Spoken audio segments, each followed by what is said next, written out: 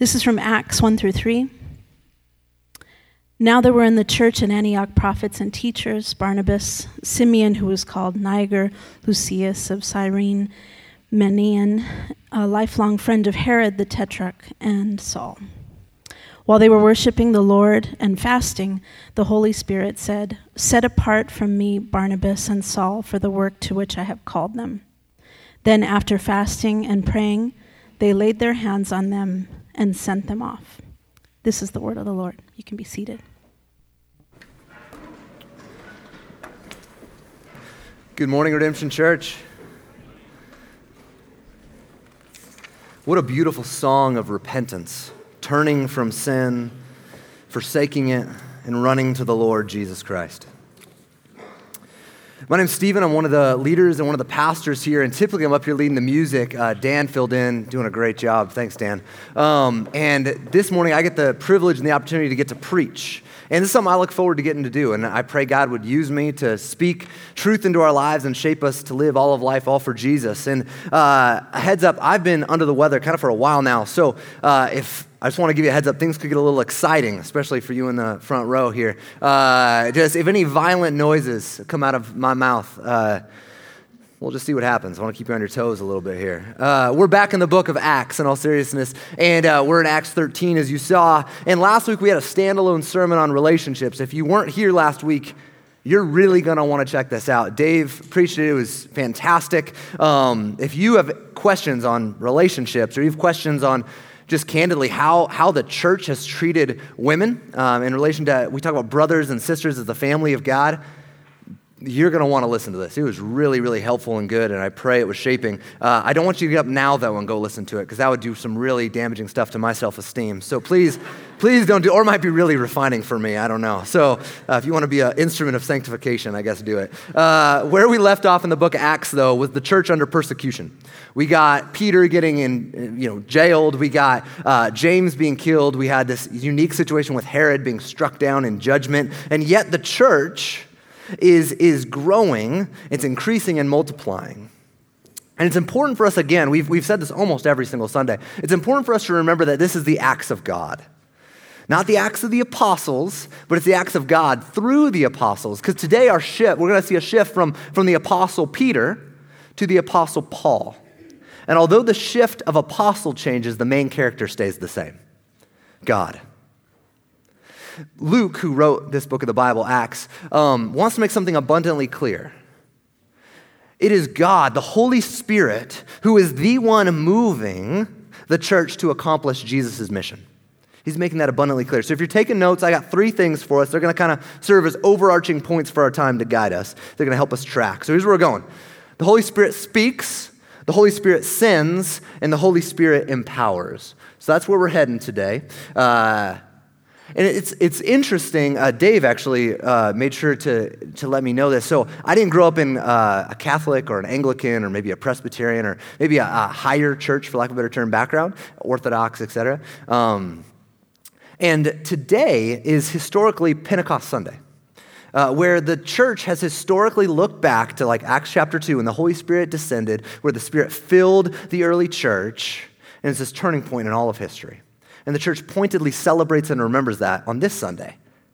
So it's kind of cool that, ironically, and I don't know if it is ironically, God's sovereign, he does whatever he wants to do, that as the church, and we just prayed for the church here in the city, but there are millions of Christians all over the world right now focusing on the Holy Spirit, talking about the Holy Spirit, praying to the Holy Spirit, asking the Holy Spirit to guide in a pointed way on this Pentecost Sunday. And they've done this for thousands of years.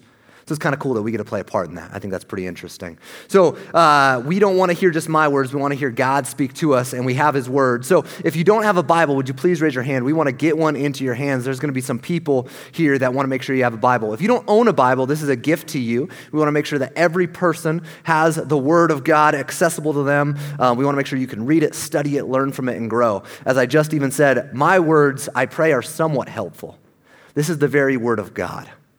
Study it, get in it, learn it. As they're passing out Bibles, again, if you don't have one, raise your hand. If you need one in Spanish, just indicate so. I'm going to pray for us, and then we're going to get to work. And again, if you still need those Bibles, keep those hands up as I pray.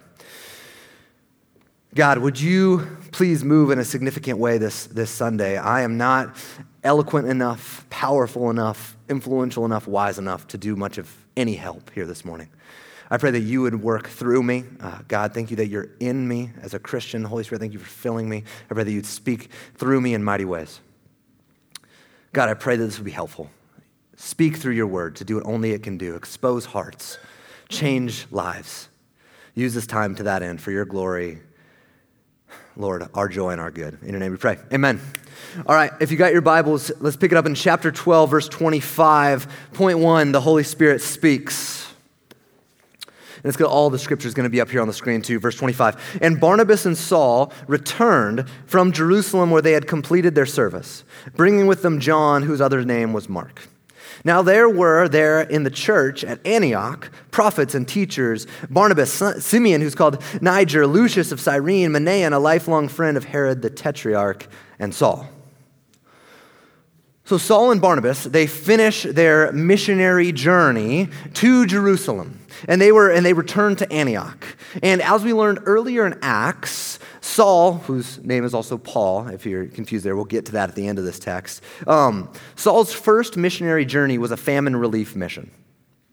It was his first missionary journey. It was a famine relief mission. When we think of Saul or we think of Paul's missionary journeys, we think of planting churches, we think of evangelism, which is absolutely crucial. I mean, my family moved out here to help plant this church. I mean, we believe in this stuff.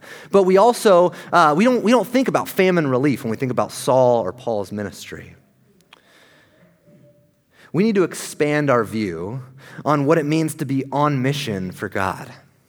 It cannot be reduced to merely going to a foreign country and building something. It can't be reduced to taking a college student through a gospel tract. It's certainly not less than that. It is so much more. We need to expand our view on what it means to be on mission for God. God is reconciling all things to himself through the person and work of Jesus Christ. So your mission field, church, is your neighborhood and your workplace. It is your local park and your living room. It is Guatemala. We're sending a team of people to Guatemala to help serve and minister there. Don't hear me at all saying we're opposed to going overseas and ministering to people over there. We're just saying it's not less than that, it's more. It's Guatemala and the grocery store. In all of life, in all of it, proclaiming the lordship of Christ. Amen? I'm going to be asking for amens as we go, which simply means I agree, that you would agree. Look at chapter 13, verse 1. We can go back to it here. At first glance, it just seems like a list of names. And let's be honest. We know what to do with a list of names when we come to it in the Bible. Skip it. Skim it if you're really, spiritual. You might even give it a glance over there. You might skim it. Let's be honest, like Matthew 1, Adam, boom, boom, boom, just keep going. And Matthew 2, you flip over there. But in all seriousness, this list of names tells us something significant. You shouldn't do that, by the way. But don't hear that as that's normal. The pastor told me I can do that. Every aspect of God's word is breathed by him and profitable. But these list of names, they tell us something significant. Simeon called Niger literally means Simeon called black. And that's not a derogatory anything in that. It's descriptive here. And Lucius called Cyrene. That's modern day Libya. What this text is telling us is we got diverse leadership in the church. We got diverse leadership in the church. See, we got Africans, we got Jews, we got Saul from modern day Turkey, we got Barnabas from Cyprus, we got this guy Manaen, who's almost certainly a Palestinian Jew, who's, if you don't catch what this member of the court, this is interesting as I was doing some studying here. This is a Christian who's kept his integrity and faith, even in a corrupt political context. Applications abound. Let us pray that God would raise up some Manaeans who would fill city hall and boardrooms and positions of power with the good news of Jesus Christ, that would let all of their power be for the good of others and the glory of God, which would produce a great joy in them. Amen. Let's raise up some Manaeans. Maybe we as the church need to also say that going into politics is just as much a calling of God as going into the pastorate, huh? The priesthood of all believers. Pick it up in verse 2. While they were worshiping the Lord and fasting, the Holy Spirit said, remember that's our point, the Holy Spirit speaks. The Holy Spirit said, set apart for me Barnabas and Saul to the work that I have called them. Then after fasting and praying, they laid their hands on them and sent them off. Healthy churches are led by healthy leaders. And you're only a healthy leader if you're a healthy disciple. You're only a healthy leader if you're a healthy disciple. Healthy leaders only exist where worship of and obedience to Jesus is central to their lives. You can't be a healthy Christian. You can't be a healthy disciple, which means follower of Christ. You can't be that if you're not saturating yourself in the scriptures, if you're not saturating yourself in prayer, if you're not saturating yourself in a gospel-centered community. These are the means by which we grow. These are the means by which we experience grace. These are the means by which we mature and walk in health. And I want to ask you, how about you? Where are you at in true health? Are you in the Word? Are you in prayer? Are you in a gospel-centered community? I don't just mean friends. I mean, who in your life loves you enough to put a finger in your chest and say, this does not honor God. This is not good for you. Who in your life, it calls out the sin in your life? And do you receive it as love? Are you in gospel-centered community that, yes, calls out your sin, but even maybe more importantly, points you to Jesus? As we just sang about, we'll run to you, turning from our sin, right? Like, who in your life has the freedom and license to do that, or do you push them away every time they do so? Is your proverbial check engine light on? Let's be honest, we got a lot of work here to do, church. This talks about fasting. We struggle enough with prayer, much less withholding food for a period of time, and I'm preaching to myself. Jesus says, abide in me. He says, apart from me, you can do nothing, and he means it. Let us go to the source of life, church. Let us go to that which will really satisfy, for nothing else will other than Jesus Christ alone. And notice, it's in this context of worship that the Holy Spirit speaks in profound and clear ways.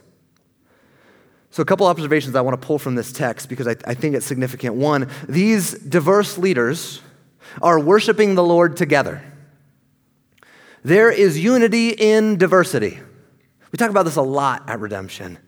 But oh, may we be a church here, Redemption Tucson, that is a church like the church in Antioch, a church that there are diverse leaders in and of the people who are raised up. That we be a church where majorities and minorities are represented and lead together. May we be a church where the powerful and the powerless are pastored. Maybe we be a church where black and white, old and young, rich and poor, we all come together and worship the Lord Jesus Christ in unity in the midst of our diversity. Amen?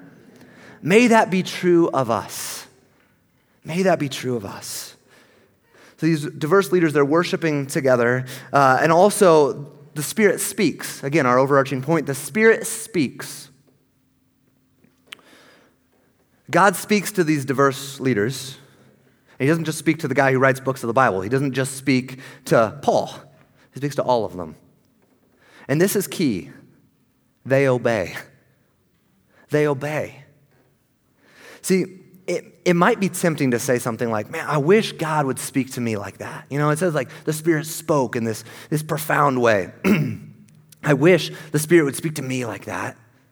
Or wouldn't it would just be so much easier if God gave me like Moses, a burning bush, right? And then I'd know what to do, and then I could follow the Lord, and I could obey him, and I could honor him, and then I'd know what to do with my life. If I could just have God speak to me.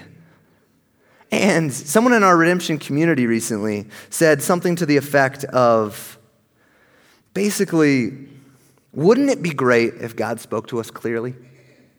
Kind of in this longing tone, like, wouldn't it be great if God spoke to us clearly?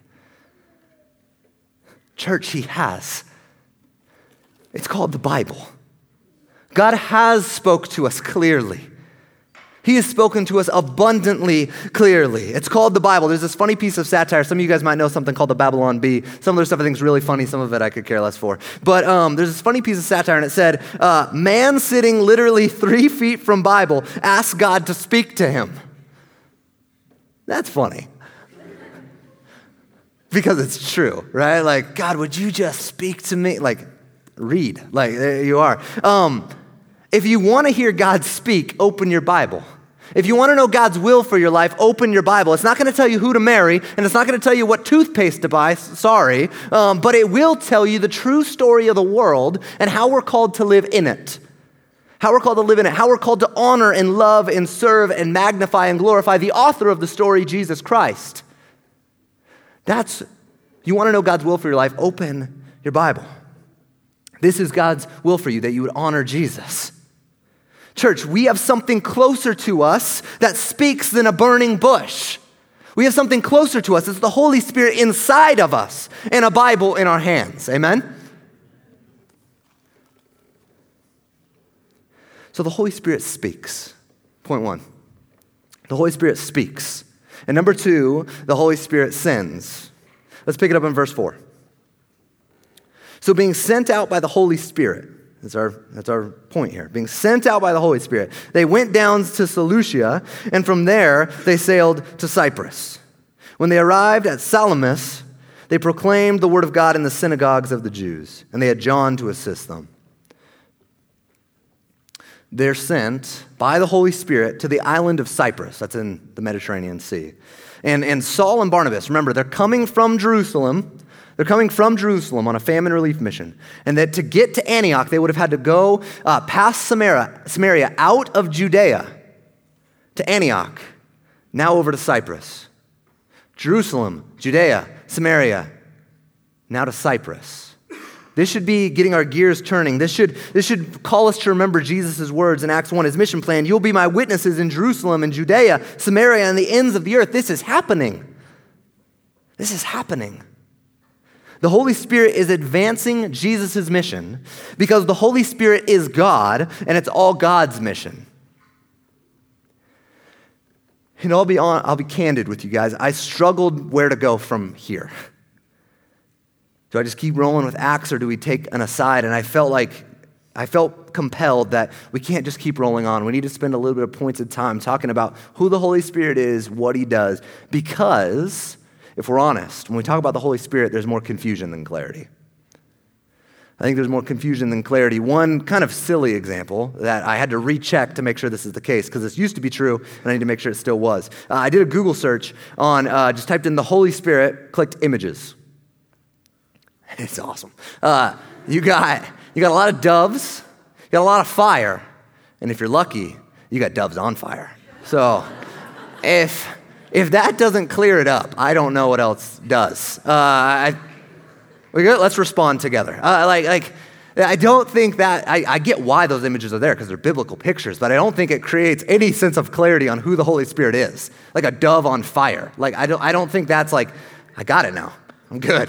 Move on, get back to Acts. I think there's a lot of confusion when we talk about this. And I can't go into everything I want to go into right now because that's a totally different sermon. So I'm going to be going a little bit quick through this. But I'm going to need your help. And I'm going to maybe tap into some idols here and flip them back at you. You claim, University of Arizona, that we're this academic powerhouse. Let's put our money maybe where our mouth is here a little bit. And it's summer break. I know some of you are students and you thought maybe you were going to get off. Well, you went to the wrong church if you think you don't have to use your mind here at Redemption Tucson. So Jesus calls us to love God with all our heart, soul, mind, and strength. Let's do that together. A couple things if you're taking notes. The Holy Spirit is a person and not an impersonal force. The Holy Spirit is a person and not an impersonal force. I think this is where most of our confusion comes from. And when I say the Holy Spirit's a person, I don't mean he's a human being. I don't mean he's 6 foot tall. I don't mean he's 175 pounds, a little bit stocky. I don't mean he's got blonde hair and, blue eyes or anything like that. I don't mean he's a human being. I mean he's a person who has personality and personhood. What I mean is the Holy Spirit is not an abstract impersonal force. He has a mind and a will and emotions and personality. Excuse me. In other words, he is not an it. He is not an it. I had a guy, he was probably well-intended. I was in youth group growing up, and he told me, what's one really helpful way to think about the Holy Spirit? It's kind of like the Force from Star Wars. No, he's not. No, he's not. I got some really bad theology for that. Again, this guy's probably well-intended. That is not what the Holy Spirit's like. He's not some impersonal force. He is a person who speaks, who has a will. Jesus says the Holy Spirit's our helper, who speaks and guides and directs us. Paul's going to later write that the Holy Spirit's a person who can be grieved. You can't grieve an impersonal force. I might have gone to Chico State, not an academic powerhouse, but I do know one thing. You can't grieve electricity. We got that part right. You can't grieve electricity. The Holy Spirit's a person. We tracking? Holy Spirit's a person. Also, the Bible unapologetically, emphatically, and repeatedly says that the Holy Spirit is God. The Holy Spirit is God. He exists before creation in Genesis 1. Psalm 139 says he's everywhere. The theological term would be omnipresent. 2 Corinthians 2 says that he knows everything. That would be the theological term of omniscience. That he bears all the divine attributes of God. That means all the characteristics that make God unique, the Holy Spirit has. Also in Acts 5, which we read a few weeks back, Peter gives maybe the clearest picture in Scripture of who the Holy Spirit is, God. Can we turn to it real quick here? He says, Peter said to Ananias, "Why has Satan filled your heart to lie to the Holy Spirit? You have not lied to men, but to God." You have not lied to men, but to God. And when Jesus gives his great commission, I command you to baptize them in the name of the Father and the Son and the Holy Spirit. He's putting the Holy Spirit on the same platform as the Father and the Son.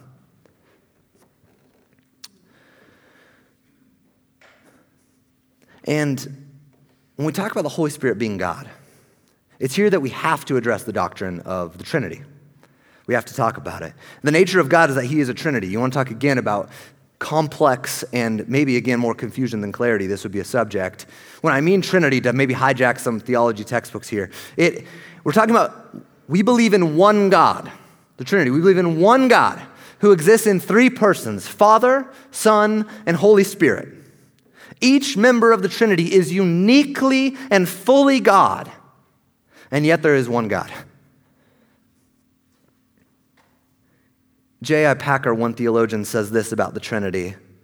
The Trinity is perhaps the most difficult thought that the human mind has ever been asked to handle. It is not easy, but it is true. I'll be honest, I get a lot of comfort from that because J.I. Packer's a whole lot smarter than me. The Trinity is hard to understand. So we try to create pictures to explain it, and some people say, maybe you've heard this, it's like water, it's one H2O molecule with liquid and solid and gas, or it's like an egg, you got one egg, but there's a shell and a white and a yolk, and if that's been helpful for you, I'm glad. I don't know if it's that helpful. Because candidly, I don't want to worship a God who's like an egg. I don't want to worship a God who's like an egg that's he's just like an egg. I'm not trying to knock that.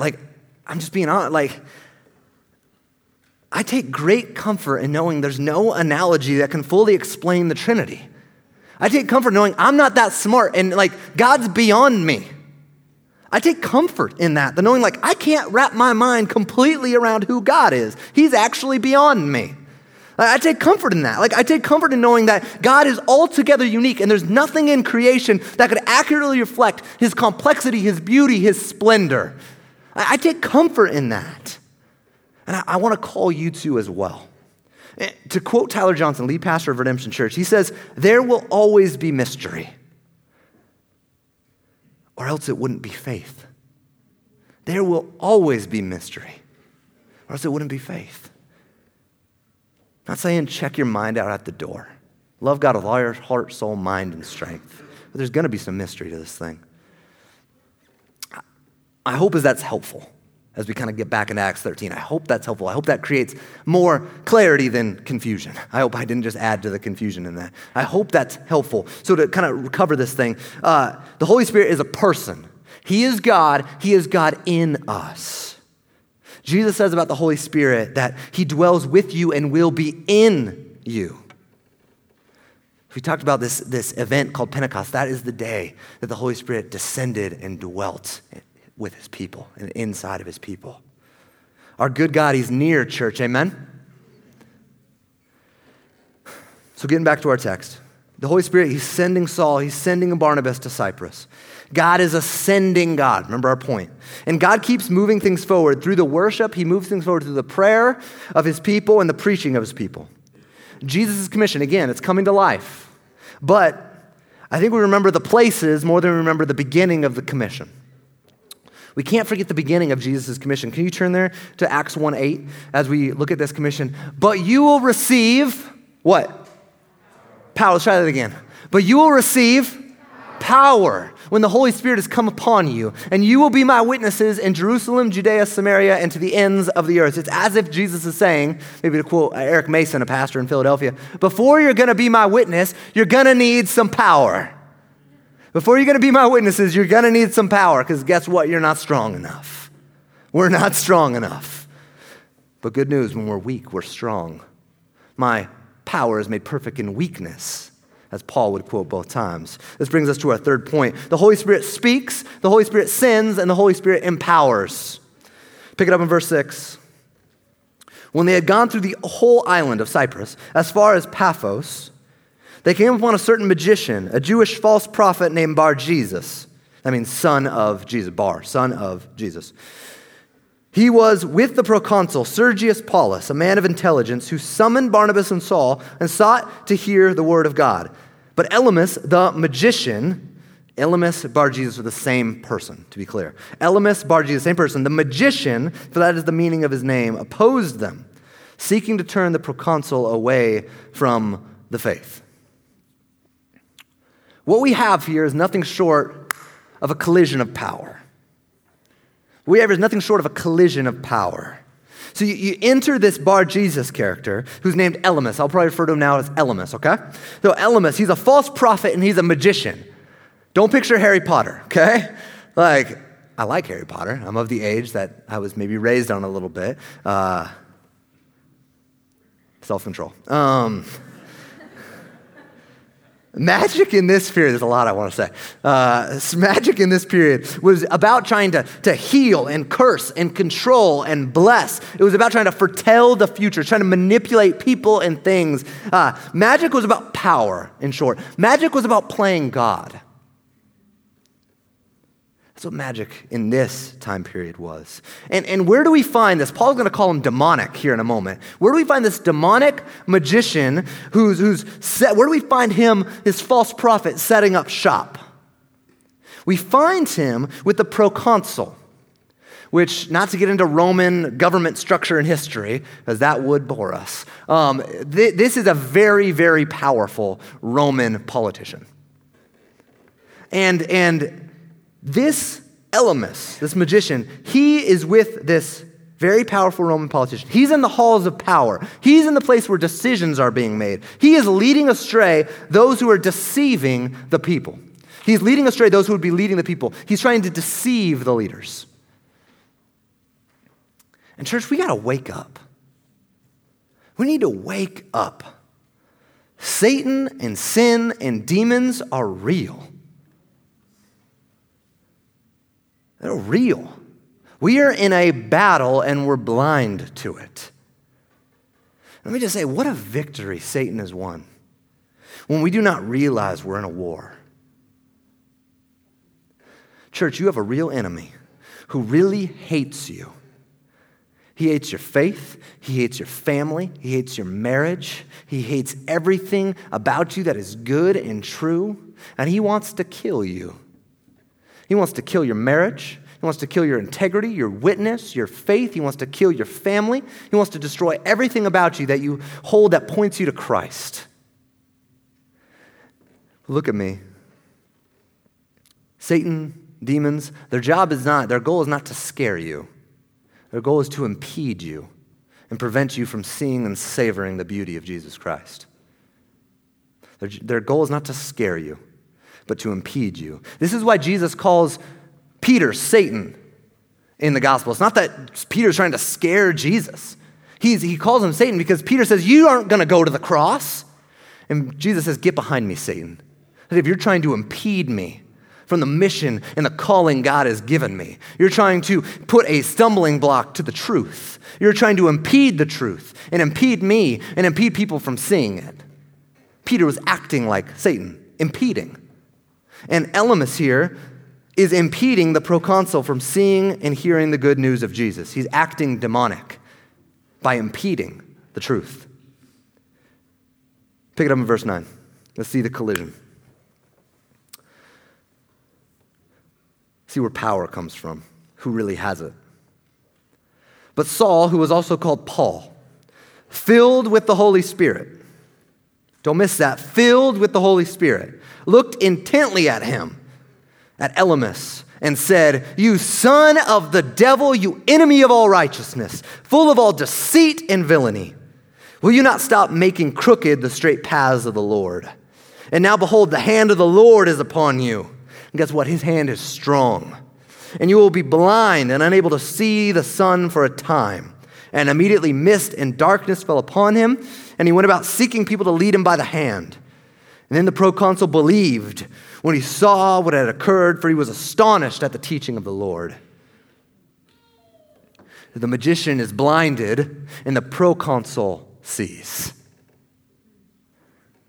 The magician is blinded, and the one who he was trying to blind sees. It's beautiful, beautiful creative irony in this. And we also see when God's power is made manifested, people turn to him in faith. And I want to ask you, I know there are people in this room who have not turned to Jesus yet in faith. Will you? Will you turn to the Lord of all power? Will you surrender to him? Will you bow to him in allegiance and affection?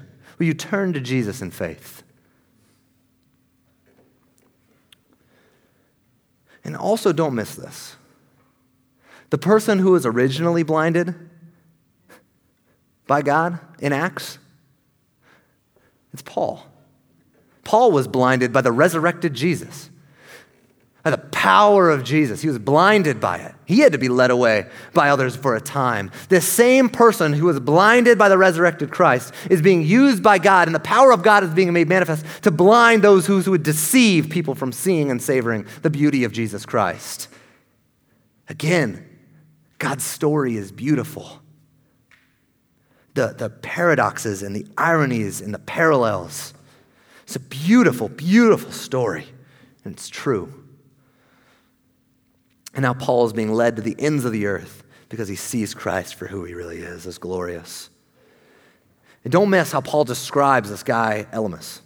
He describes this demonic false prophet. He describes him as an enemy of righteousness. An enemy. Don't forget we're in a war. He's an enemy of righteousness. Deceit and villainy, making crooked the straight path of the Lord. Picture a broken bone.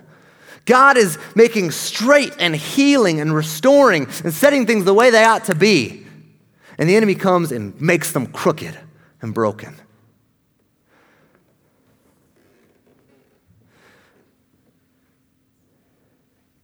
See, the great lie of sin is that it's good and fulfilling and that it's enough and that it will satisfy. But church, sin lies. Satan lies. But the Holy Spirit is the Spirit of truth. He is the word of truth. And the truth will set you free. Amen? The truth will set you free. And don't miss that Saul is now called Paul. This points to a reality that to be in Christ is to be made new. We're not merely forgiven. It is absolutely that, but it's so much more. We are made new in Christ. See, in Christ, Paul he's a whole new person with a whole new identity, a whole new destiny, a whole new reality. Paul is born again to a new life of resurrection power from the Spirit. Luke won't let us miss it, as it says in verse 9, that Paul is filled with the Spirit. He is filled with the Spirit. This is not his strength. This is not Paul mustering up his strength, flexing his muscle, as I'm an apostle and I'm going to write books of the Bible. You're going to do this. This is him filled with the Spirit. Who is the one who is strong here? It's not Paul, it's the Holy Spirit. It's God himself that is strong.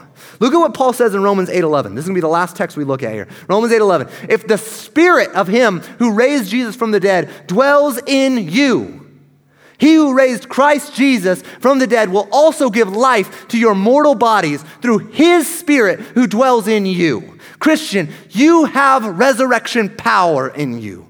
You have power in you. The same Spirit who raised Christ from the dead dwells in you and will give life to your mortal bodies. You don't have to submit any longer to a spirit of slavery and sin. You have power in you.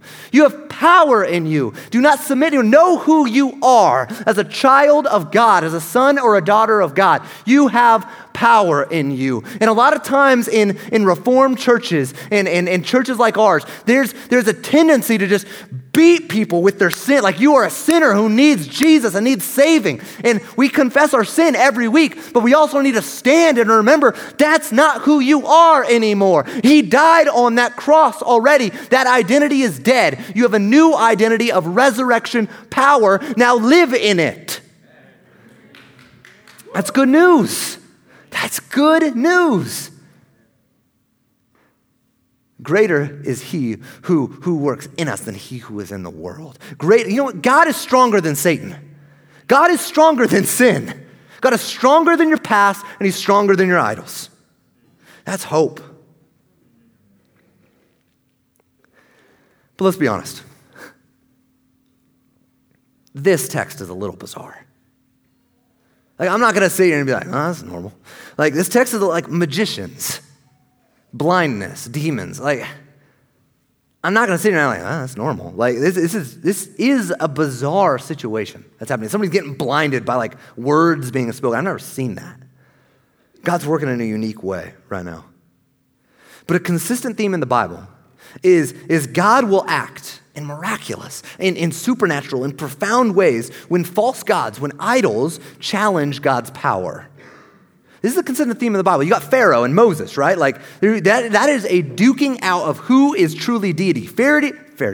Pharaoh was a deity in the flesh. He was God in the flesh, which was like God saying there is one God incarnated, and it's not Pharaoh, it's Jesus Christ. Like, these plagues were about, oh, you worship the sun? You worship the Nile? I created the Nile. It's now blood and darkness. Like, God's showing where power comes from, and it's not from these false gods. God's also showing, one of my favorite stories in the Bible is when a guy named Elijah sets up against these prophets of Baal, a false god, and he says, here's what we're going to do. We're going to find out who the true God is. We're just going to set up a sacrifice, and the one who fire comes down on, that's the real God. Agreed? They agree. And then they build it, and Elijah starts dumping water on his sacrifice. Just dumping water. And he says, you start.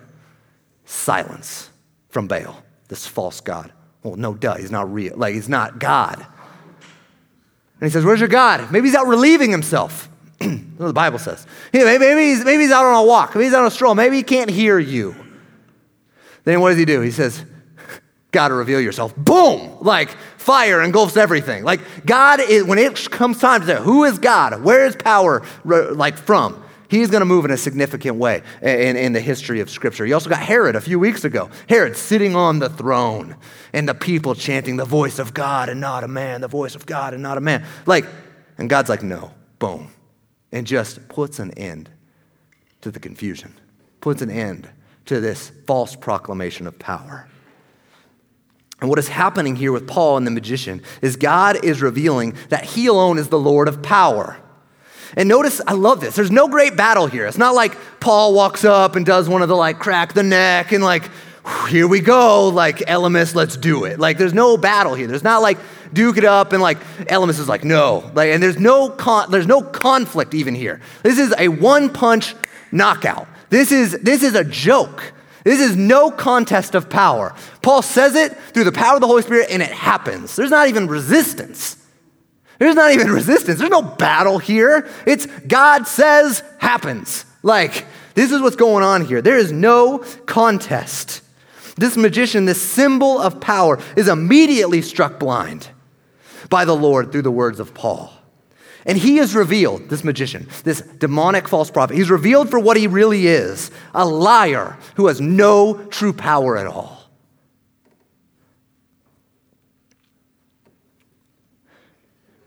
And in closing, God is committed to doing the same thing in our life. Dismantling our idols, revealing the unsatisfying nature of sin. He's unraveling whatever we would ascribe life and power to that isn't God. And it's a grace for him to tear it all down. It's God's grace that he does this. For God is content to only give us that which will truly satisfy himself. God is content to give us that which, and he's only content to give us that which would truly satisfy, which is nothing short of himself. I want you to look at me, church. There's more good news. Like this story, it's no contest. Your sin is not too strong. Your addiction is not too strong that God cannot loosen its grip. Your idol is not too majestic that God cannot bring it crashing down. Nothing you have done and nothing that's been done to you stains you so deep that the blood of Jesus Christ cannot wash clean. Our God is stronger.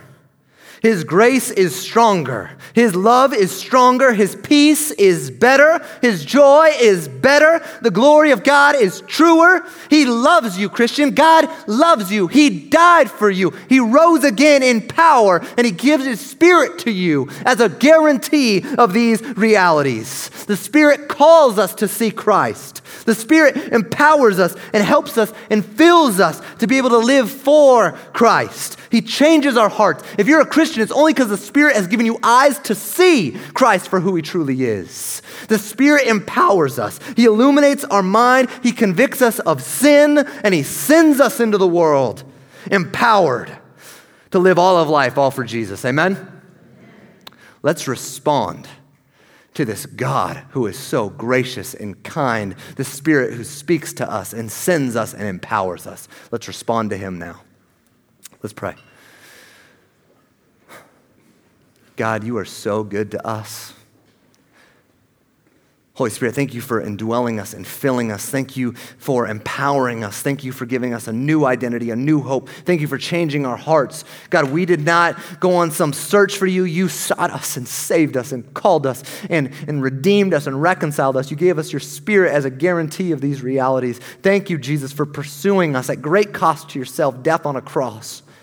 Spirit, you are so powerful and good, and you give gifts to your people, and you empower us. You give us a distaste of sin and an appetite for holiness. Help us to continue that. Empower us to repent, to turn from sin, and turn to Jesus. Holy Spirit, change our lives. You alone have the power for us to walk the life that you're calling us to walk in. Holy Spirit, thank you for writing the Scriptures. Give us a mind that would understand it and comprehend it and love it. Help us to respond to your love now. Thank you, God. You complex, splendor, awesome, majestic God. You're so good. In your name, amen.